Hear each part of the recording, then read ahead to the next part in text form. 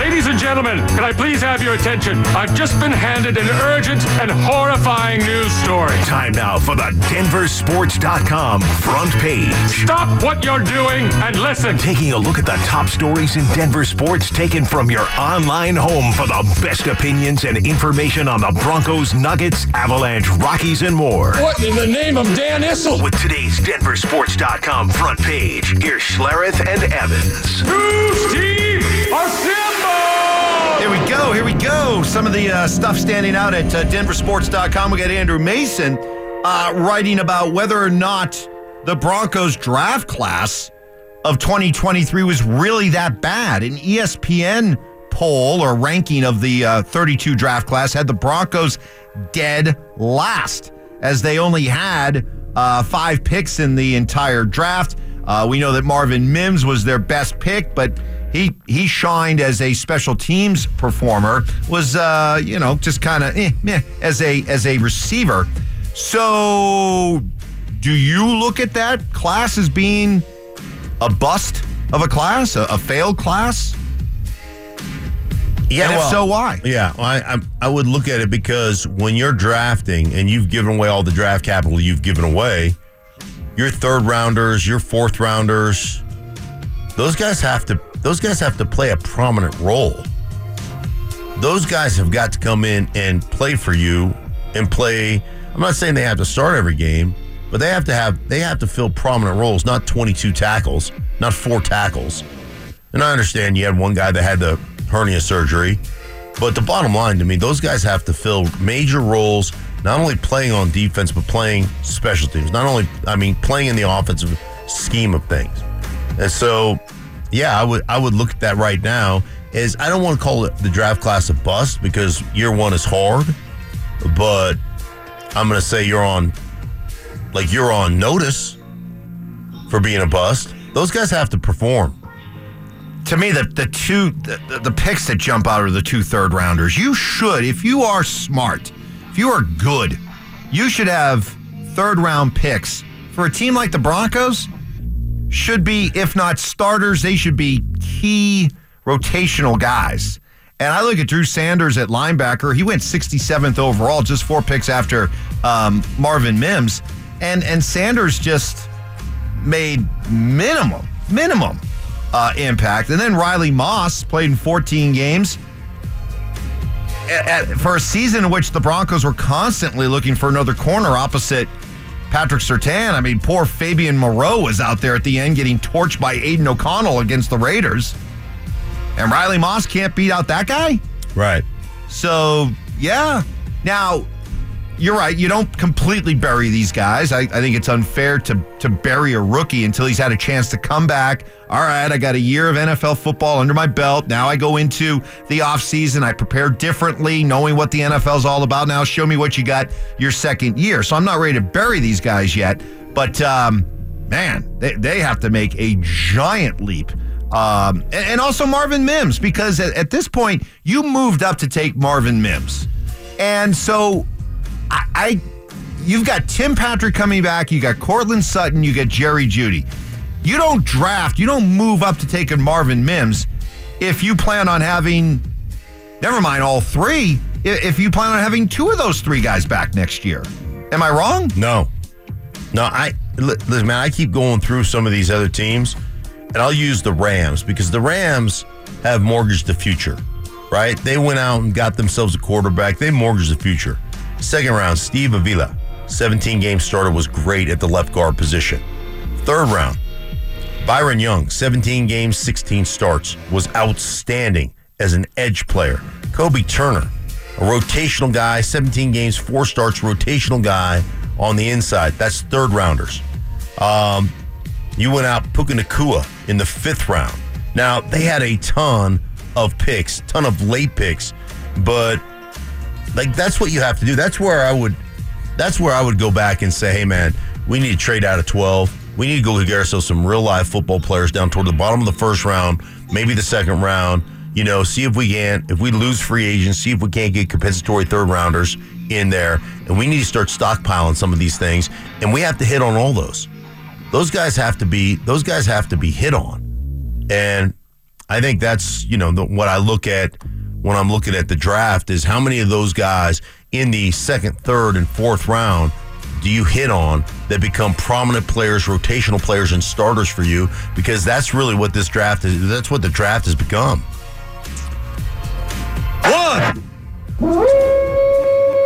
James Merilatt writing at denversports.com that Greg Penner has to answer one question. Who's the boss? And James is saying that Greg Penner, who made a huge investment in Russell Wilson, made an equally huge investment in Sean Payton, suggests, he writes, the Broncos owner needs to sit Payton and Russell down in a room and give them a simple message. Figure it out. And he shouldn't let his head coach and quarterback leave until they've ironed out their differences. He's already done that. That's already happened. What? When? When Sean decided he didn't want Russell anymore. Sit in a room and figure it out. Yeah, I figured it out. That guy can't play for me. All right, we're moving on. You got your wish, James. Look at James. You know what? We've found common ground, James and I. I totally agree with you, James. And they already did it. James writes, the most likely route to reaching these goals is for the duo to work together. Finding a way for both to find success in Denver is the path of least resistance. James continues to miss this point. And I rolled my eyes and I laughed when Sean Payton was hired. And the rhetoric was, well, Sean Payton was hired to fix Russell Wilson. No, he wasn't. No, he wasn't. He was hired to fix the Broncos. Now, job one on his to-do list was to figure out if he could win with Russell Wilson. That's what the first year was about. Can I win with Russell Wilson? He decided he could not. So the moment that this notion that Greg Penner hired Sean Payton with the idea of making it work with Russell Wilson, that's so wrong. That's the farthest from the truth. Here's the beauty of Greg Penner. Okay, you ready for this? The beauty of Greg Penner is he knows what he doesn't know, which is an incredibly valuable asset to have.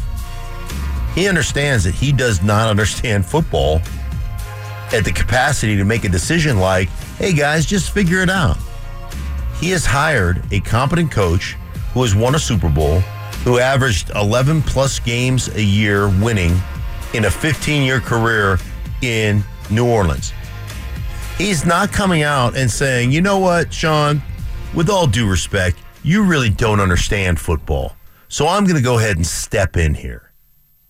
No, he's saying, hey, man, I hired you to make a decision.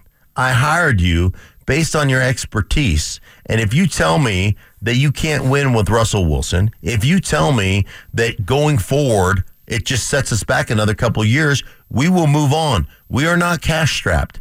We can handle it. Yeah, is it going to be painful? Sure. Do you think in the process of Greg Penner and Sean Payton talking before Sean was offered and took the job, do you think they had a conversation that went something like this? Sean, Greg, there's a very good chance I'm going to decide that I can't win with Russell Wilson, and you got to be ready to eat the money on his contract. Mm-hmm. Are you prepared to do that? Because that's likely the decision I could arrive at, and you have to be comfortable with that. And Sure. Greg Penner said, okay. Yeah. Do you think they had that conversation? Absolutely. Do you think that's how the conversation went? Absolutely. Absolutely. Do you think Sean Payton rolled into this? Now, he had coached him in a Pro Bowl. Do you think he rolled into this relationship without consulting with Pete Carroll, John Schneider, the folks in Seattle? Do you think coaches talk to one another? I mean, he went in with eyes wide open. He knew what he was getting, and he did his damnedest to try to win with what he had. And guess what? He decided that that's not going long term.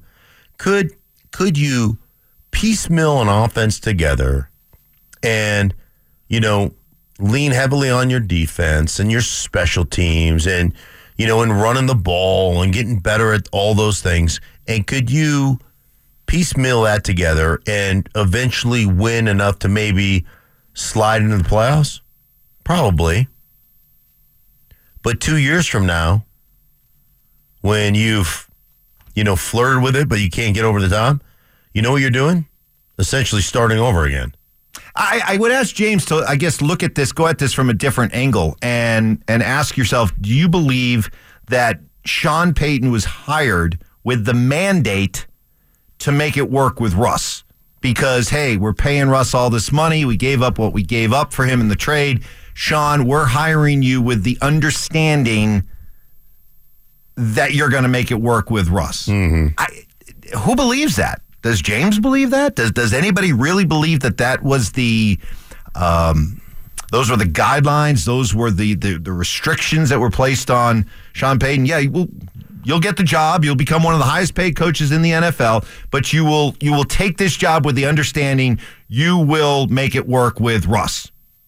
Come on. Nobody believes that. So if that's the case, then why all of a sudden does Greg Penner need to sit Sean Payton and Russell Wilson in a room together like their children and say, you don't come out, you don't get dinner until you guys figure this out? I mean, that's fantasy. That's fantasy. A couple other quick Bronco-related or sort of related notes. Wrinkles is back.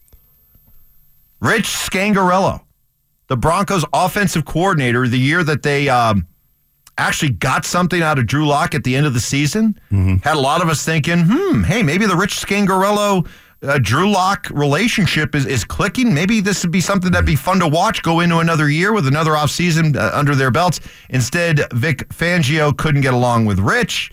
Rich was too young for Vic, and Vic didn't want to have to worry about his offensive coordinator. He just wanted to focus on his beloved defense. And so Scangarello was gone, and he's bounced around. He was working as a personal coach with Caleb Williams, and now he's back with the Raiders. Really? How about that? Wrinkles. What is his title? He's going to be their quarterbacks coach. QB coach. All right. I like Wrinkles. By the way, for those of you who wonder why we always called him Wrinkles, the story goes is that on a preseason game that was nationally televised, I think it was against the 49ers, Booger McFarland, in his ill-fated attempt to be the color analyst on Monday Night Football, kept talking about how Rich Scangarello came from the Shanahan tree, but that it wasn't just the Shanahan offense. He was going to be putting a lot of his own wrinkles onto the offense. He kept saying wrinkles throughout the course of the broadcast. When he was in the Booger Mobile. If you were playing the wrinkles drinking game, you would have been sloshed by the end of that game. So, it kind of stuck, and we start calling him Wrinkles, and it stuck. So good for Rich Scangarello. Always like Rich. I think he got kind of a bad deal. I agree. From Vic. He would be the first. The PE teacher was kind of cranky. He was very cranky. He just wanted an offensive coordinator that was like, hey, you take care of the offense. I don't have to think about you. I don't have to worry about you. I don't give a damn about that. Yeah. So we went from Scangarello to, was that Pat Shurmur? Was Shurmur? Yo. He wanted somebody he could trust to practice throwing incompletions and things of that nature. Hey, Shurmur, man, he's like a cockroach. We were actually trying to throw incompletions. He's up at CU now. He's Deion's guy. He's got Deion's endorsement. Love it. What is up with George Karl and Carmelo Anthony? Ooh. Have you been following this? Yes, I have. They're not what I would say on they don't feel like to me they're on speaking terms. So this all started with the idea that when Melo came out recently and said I never wanted to be traded. I didn't force myself out. To which, George Karl was like, that's exactly what you did. I was there. That's exactly what you did. And so the war of words continue on. Karl just over the weekend on X, on Twitter, to clarify, Melo was an inexperienced and overrated player when I first coached him. I'm the last one in Denver who still feels the Nuggets should honor Melo.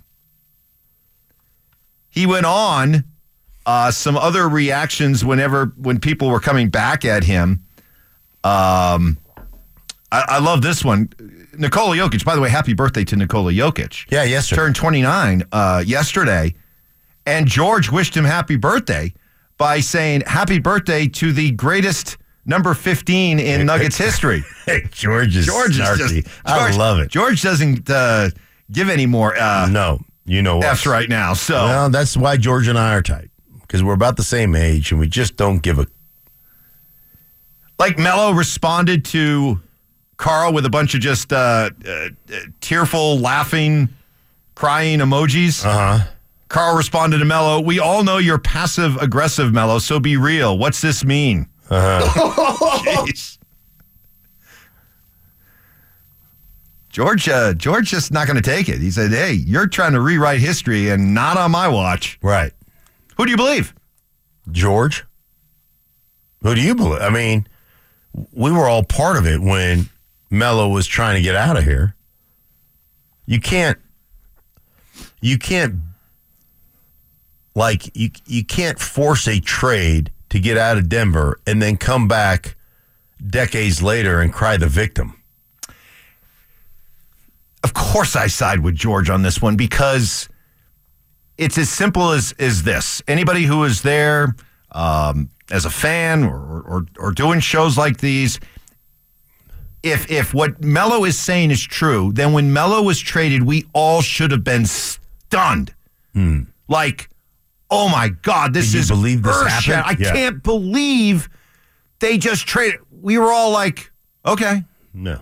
We've seen this one coming for a long time. I think the only surprise was it was the Knicks because at the time we thought it was going to be Brooklyn for a while. But the idea was that we knew we wanted to get back to the New York area.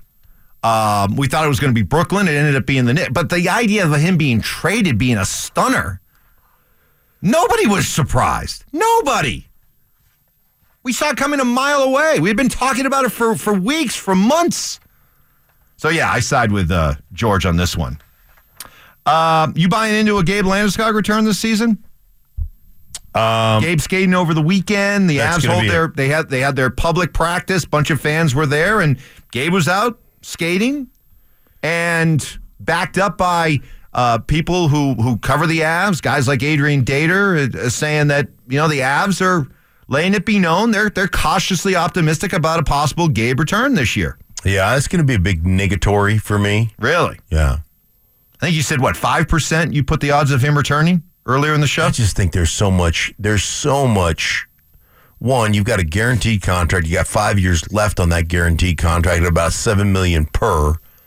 So that's $35 million you've got tied up in Gabe. Man, I've had so many microfracture surgeries, and actually my last year in Denver, 2000, I hurt my knee on the first day of camp, and it was where I'd had a microfracture, and I'd ripped off that, articular cartilage surface that was a little bit soft, it wasn't all the way built up, and exposed that bone on my knee, had surgery, came back like 3-4 weeks later, played in the last preseason game, played in the first game of the season, playing really well, hit that spot on the turf, planted my leg, bam, hit it, ripped it the rest of the way off, bruised the bone, played for another 2 or 3 weeks where I would hit that spot and it was excruciating. My whole leg would just shut down. I would literally fall. And ended up having multiple surgeries on that during the course of the season, trying to come back. And it just literally, it's what did me in. And I had thought previously in the first 3 or 4 games of the season, I was playing at a level that I was like, that was year 12. I was like, shit, I'm going to sign another 3-year deal. That's what I was thinking because I was playing that well. And ultimately, that surgery and that knee in that area, and the same stuff that Gabe has had, only he had his with, mine was just microfractured. He had his with a stem cell cartilage that was grown in a petri dish. It ended my career. Okay, but this was what year for you? Year 12. Yeah, but what year was it? The year?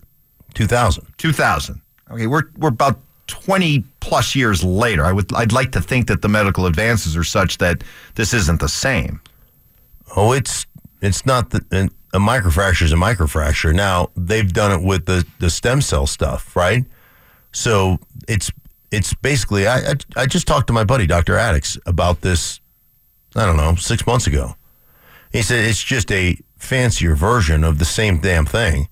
And it takes a long time to heal, and it takes a long time for that to solidify as a secondary articular cartilage, a secondary bone covering. And again, all that is like when you expose the raw bone, the articular surface of your knee, the articular cartilage is the bone covering. So it's like putting formica on a kitchen counter or tiling a kitchen counter. If one piece of tile breaks, it leaves a hole in there that exposes that wood, the wood countertop underneath. And, you slide a glass across it, what happens to glass? It's going to tip over and fall. And so that piece is exposed, and all it is putting a covering on that, so it's like filling a pothole. But knowing the athlete's mindset, but also knowing the team and the commitment, the financial commitment they still have in Gabe for the next 5 years, I can't imagine him coming back, especially for the NHL playoffs, which is 100 miles an hour. Right. You think they play faster in the regular season, it goes up to a whole nother level in the playoffs. I just can't imagine him coming back unless everyone, the team and Gabe, were absolutely convinced he could handle it. Yeah. Here is, I think this is... There's just too much at stake for both of them. This is the best explanation, and I just said it in passing, but I'm going to go back to it. We have a pothole as you turn into this parking lot. And I don't care how many times they fill it with hot top, pack it down. It's good for a week, good for 2 weeks, good for a month. But you know what happens? It gets exposed again. And they can fill it over and over and over and over and again. And you know what happens? It continuously loses that filler and eventually develops into a pothole again until you tear the whole thing down and completely replace it. And ultimately, we've all been there. That's what microfracturing does. It's filling a pothole. And eventually, that thing loses that material and that bone gets exposed again.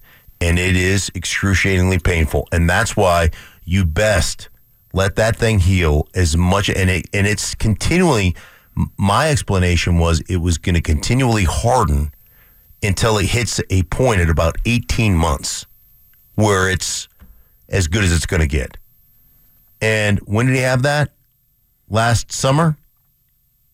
Because he was trying to make the comeback, right? Yep. So he had that surgery last summer. I just don't. I think, hey, come back training camp and we'll see how we operate. Well, hopefully CDOT's not working on Gabe's knee these days. Yeah. Up next, we play a Bronco game of Would You Rather.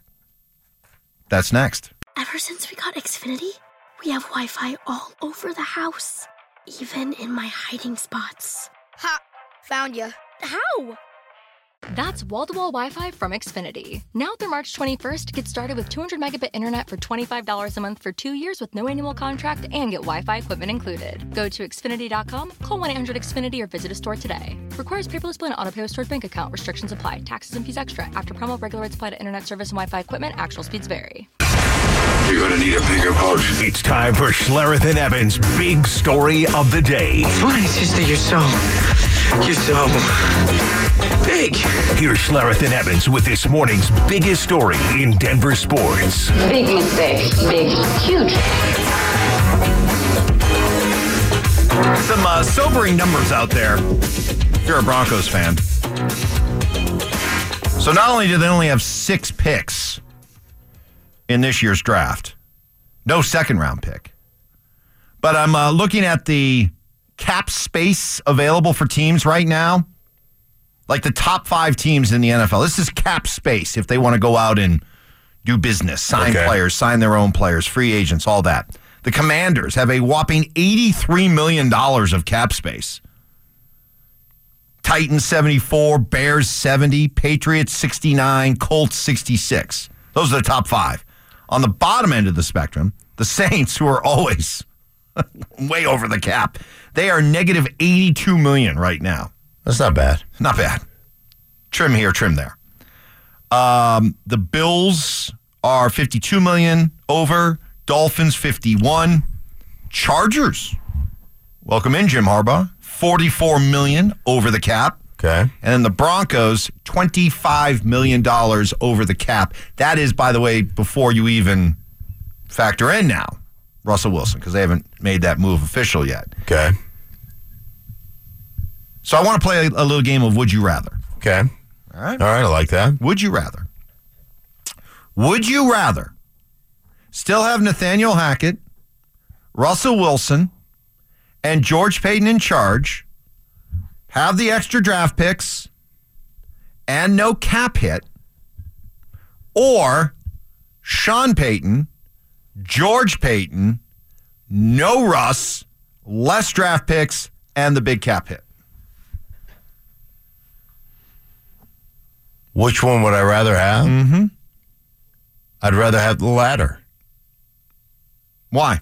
Because I'm on my way to fixing it. What's the old saying? The first step in fixing a problem is realizing you have one. I mean, what would, if we still had the former of those two scenarios? Mm-hmm. Yes. Yep. Yeah. Yep. You're right. You'd have him. And you'd continue to what? But think all of a sudden you're going to figure it out? Well, no, but you'd be in a situation where maybe you figure out you can't win with Hackett, but you replace him with a coach that you think would be able to work with Russ. Right, and then you'd be kicking the can down the road for another 2 years and realize at some point, 2 years from now, you'd realize, wow, Russ can't play, the coach can't coach. Well, okay, but here's what I need to clarify. Okay. Are you convinced Russ can't play? Wait a minute. Okay. Oh. Let me at least get the question out. No. Okay. Okay, all right. Sorry, I jumped the gun. Because yes. Is it a matter of can Russ still play if he's with the right kind of coach? Or, because we all understand, Russ and Sean isn't a fit. Okay. For what Sean wants, right. Russ isn't that kind of quarterback. Okay. And you hire Sean Payton, you pay Sean Payton, you trade for Sean Payton with the idea that, hey, he probably should be allowed to coach the kind of player, the kind of quarterback he wants to coach. So I'm not going to argue with that. All right. My point is, do you think that Russ, with a different kind of coach, can still be a winning quarterback in this league? Because that then brings into the would you rather argument here, the debate. Because if you think there is, then all of a sudden you're like, okay, maybe Hackett's not the guy, but you can replace him with a guy that can work with Russ, and you still have some extra draft capital, and you're not getting waylaid by the massive hit. That's why I'm asking the game of would you rather. Yeah, I'd rather do the latter. I just think the premise, I think that you're operating under a faulty premise. And that premise is, if I just have the right coach, all of a sudden Russ will be able to do the things that he's never been able to do. That's faulty. It's just not the way it works. So all of a sudden Russ is going to be able to read multiple progressions. All of a sudden Russ is going to be an anticipatory thrower with the right coach. I just needed the right coach to get that out of him. The right coach to me means you're going to have to sit down Russ and go, you're not good at this, this, and this, and we're going to keep you out of that. And I know that's what you wanted to be, and I know you talked about being Drew Brees and the footwork and all that stuff. You're not. So here's how we're going to win. An elite level defense. Pittsburgh has that. We're going to run the snot out of the ball, and it's going to be one read throws or go make something happen. And do we have, you have Pickens out there. You've got Johnson out there. We've got some elite level. Freiermuth is a really good tight end. We've got some elite level talent type of guys who could be really good on the second play, meaning the first play breaks down and, Russ doesn't see it, and then he scrambles around and everybody runs go get open routes, and he makes some throws. If you go back to doing what they did in Seattle all those years, could you win games? Yep, you could. But to sit there and tell me... well, then that goes right into my would you rather argument then, because now you're saying instead of what you have now, you keep Russ, you have a different kind of coach around him, and you use the extra picks you now have and the extra available cap space that you have to try to build that Seattle model around him. Why not do that? So you're going to be able right now to in the draft create in the next 2 years. No, this is why we're playing the game. I know why we're playing the game. But what I'm telling you is, so we've got this number of holes to fill, and you're telling me that we're just going to dip into the draft and we're going to create a generational type of defense, and we're going to all of a sudden fix our running game and our run woes, and we're going to get dynamic players on the outside who are great when the things break down at creating big plays. While your quarterback is aging into his late 30s. Right, while your quarterback is turning 36, 37, 38. I'm just asking the question. And I'm just telling you the answer. The answer is I would rather be where we are and saying we have to fix it than to continue to try to Band-Aid it, which hasn't worked yet. And I don't believe it's going to work here. Now, I said Pittsburgh makes sense simply because they do have a top-flight defense. They do have some unbelievable. Hayward's an unreal player. Watt is an unreal player. They've got some big-time players on that defensive side of the ball. And, Mike Tomlin they've had offensive issues. I mean, they fired their coordinator last year. Is that a team, Pittsburgh, to their credit, and it was a masterful coaching job by Mike Tomlin. It might have been his best one ever, that with that quarterback situation, who did they go through? They went through Pickett, Trubisky, Mason Rudolph. Yes. And they still found a way to go 10-7.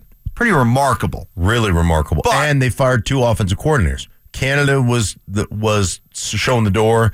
I can't remember who took over for him, but now he's been showing the door, and now Arthur Smith has become. But let me ask you this. In a, and I'll tell you what, I'll ask the question, then you can think about it. In a division in which you've got Baltimore, 13-4, Cleveland, who went 11-6 without their, $260 million quarterback, Deshaun Watson, who figures to be back next year. And, oh, by the way, Joe Burrow wasn't there for Cincinnati. You put Russell Wilson with the Steelers in that division. What kind of record do they finish with? You answer that next. It's Schlereth and Evans on Denver's sports station, 104.3 The Fan. Coming up, what needs to be done to fix the NBA All-Star weekend? And at least some honest commentary from some of the All-Stars that I appreciate the honesty. Don't agree with it, but I appreciate the honesty, which maybe leads to why there needs to be more change. But we'll get to that coming up. I asked the question, playing a game of Broncos Would You Rather. Would you rather have Nathaniel Hackett, Russell Wilson, and George Payton in charge and still have the extra draft picks and no cap hit?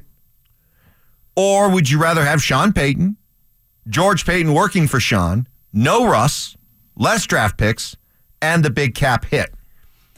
I bring this up with the idea of, hey, is Russell Wilson, he's not a fit with Sean Payton, but if you put the right kind of team around Russ, can you still win big? Can you win big? Can you win? Well, we can.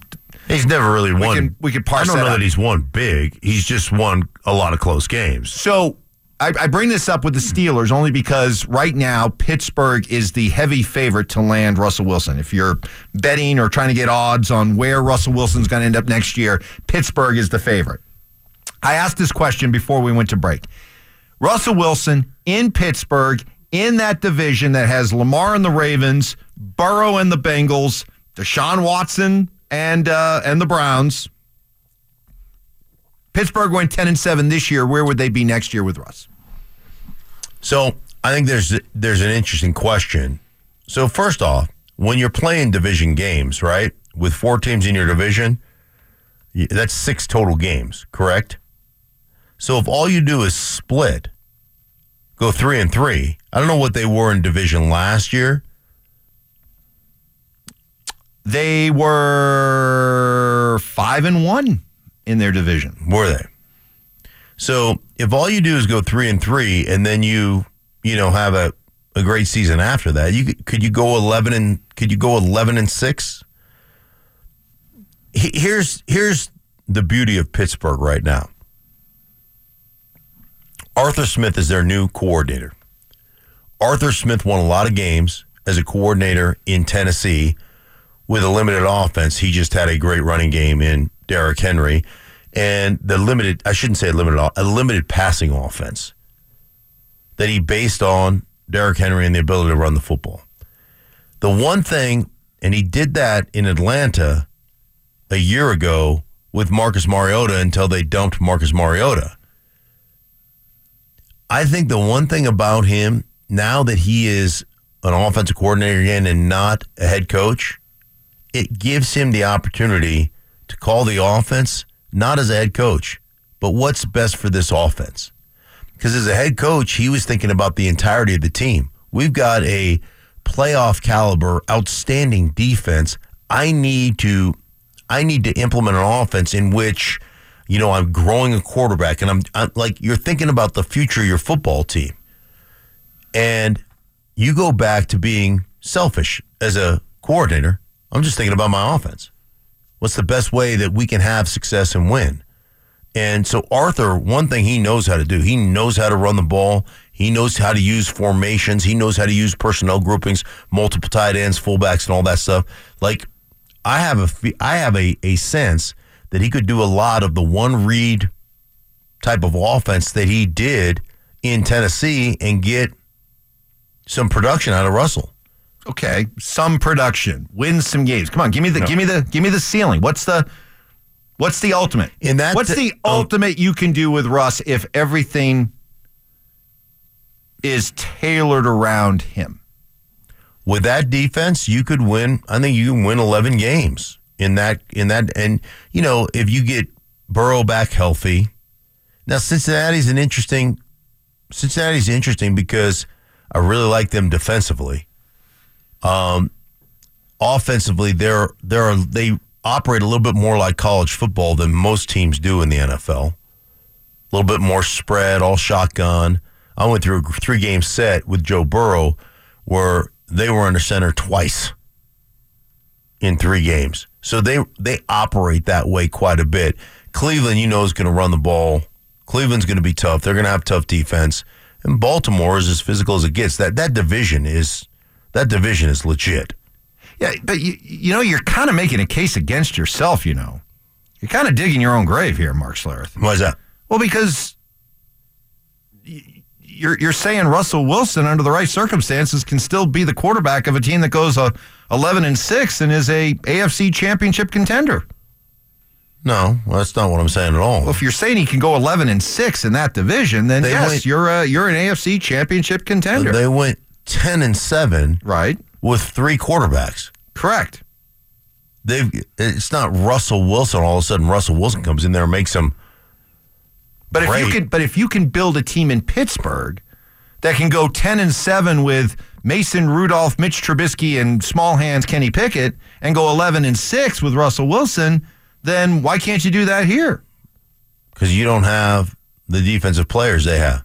You have Minka Fitzpatrick. Do you have T.J. Watt? Do you have Cameron Hayward? Do you have? No, but you'd have extra draft picks to try to go find those kind of guys. Good luck. You'll have more money in free agency to try to find those guys. Good luck finding T.J. Watt.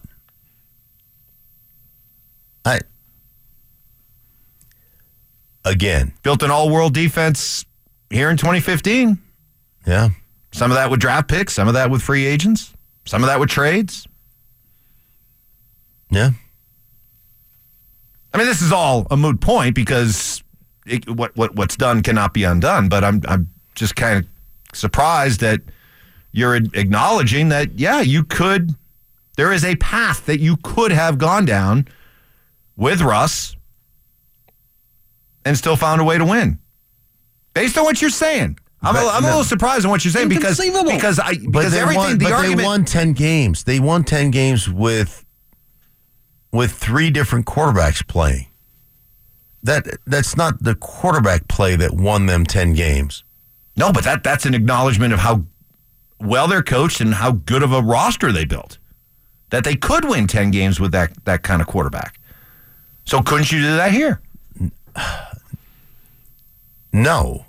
I don't think you can do that. The way this team is constructed right now, no. And again, do I think they're going to win their division? Nope. Do I think they're going to go deep in the playoffs, even if they win 10 or 11 games? Nope. I think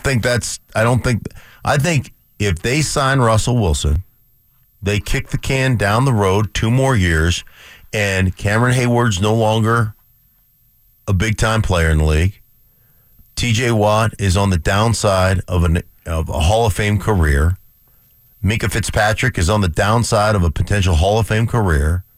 And you're right where the Broncos are right now, 2 years from now, with no playoff wins and a 37-year-old Russell Wilson. Right.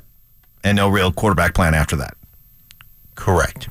On the text line, again, we're playing the game, Would You Rather, but it's a good debate to have.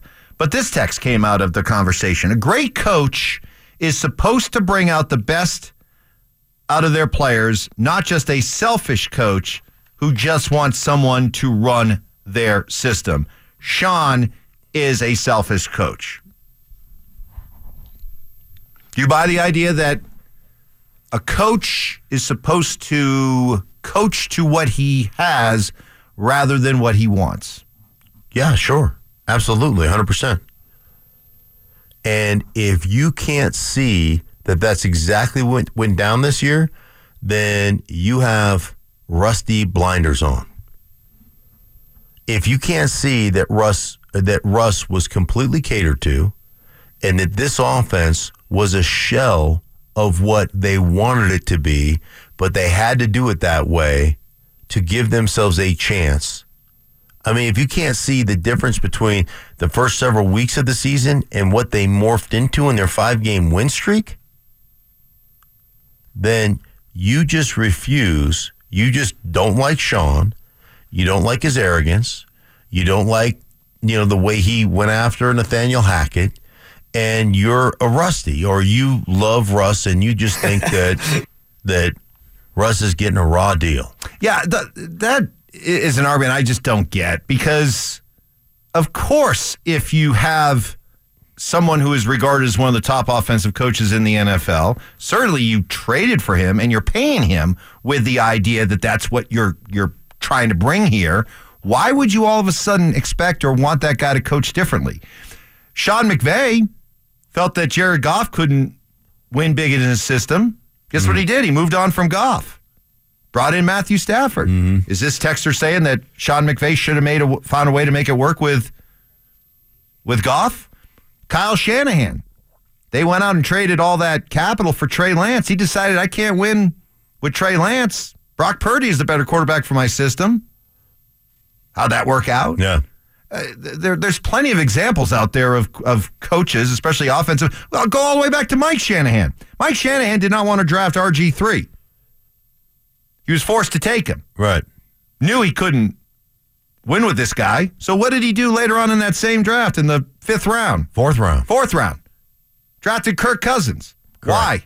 Because he looked at Kirk Cousins as the guy that would be able to run his system better than RG3. There's so many examples of that out there that I don't know. Well, I do know why. You're right, because you're anti-Sean. You're turned off by Sean. But Sean is only doing what scores of other NFL coaches have done in the past, and it's well within his right to do it here. This texter on the RamosLaw.com text line, every coach is selfish. The offense was pared down, adjusted, and changed for Russ. Yes, it was. Up next, what can be done to fix the NBA All-Star Weekend? That's next.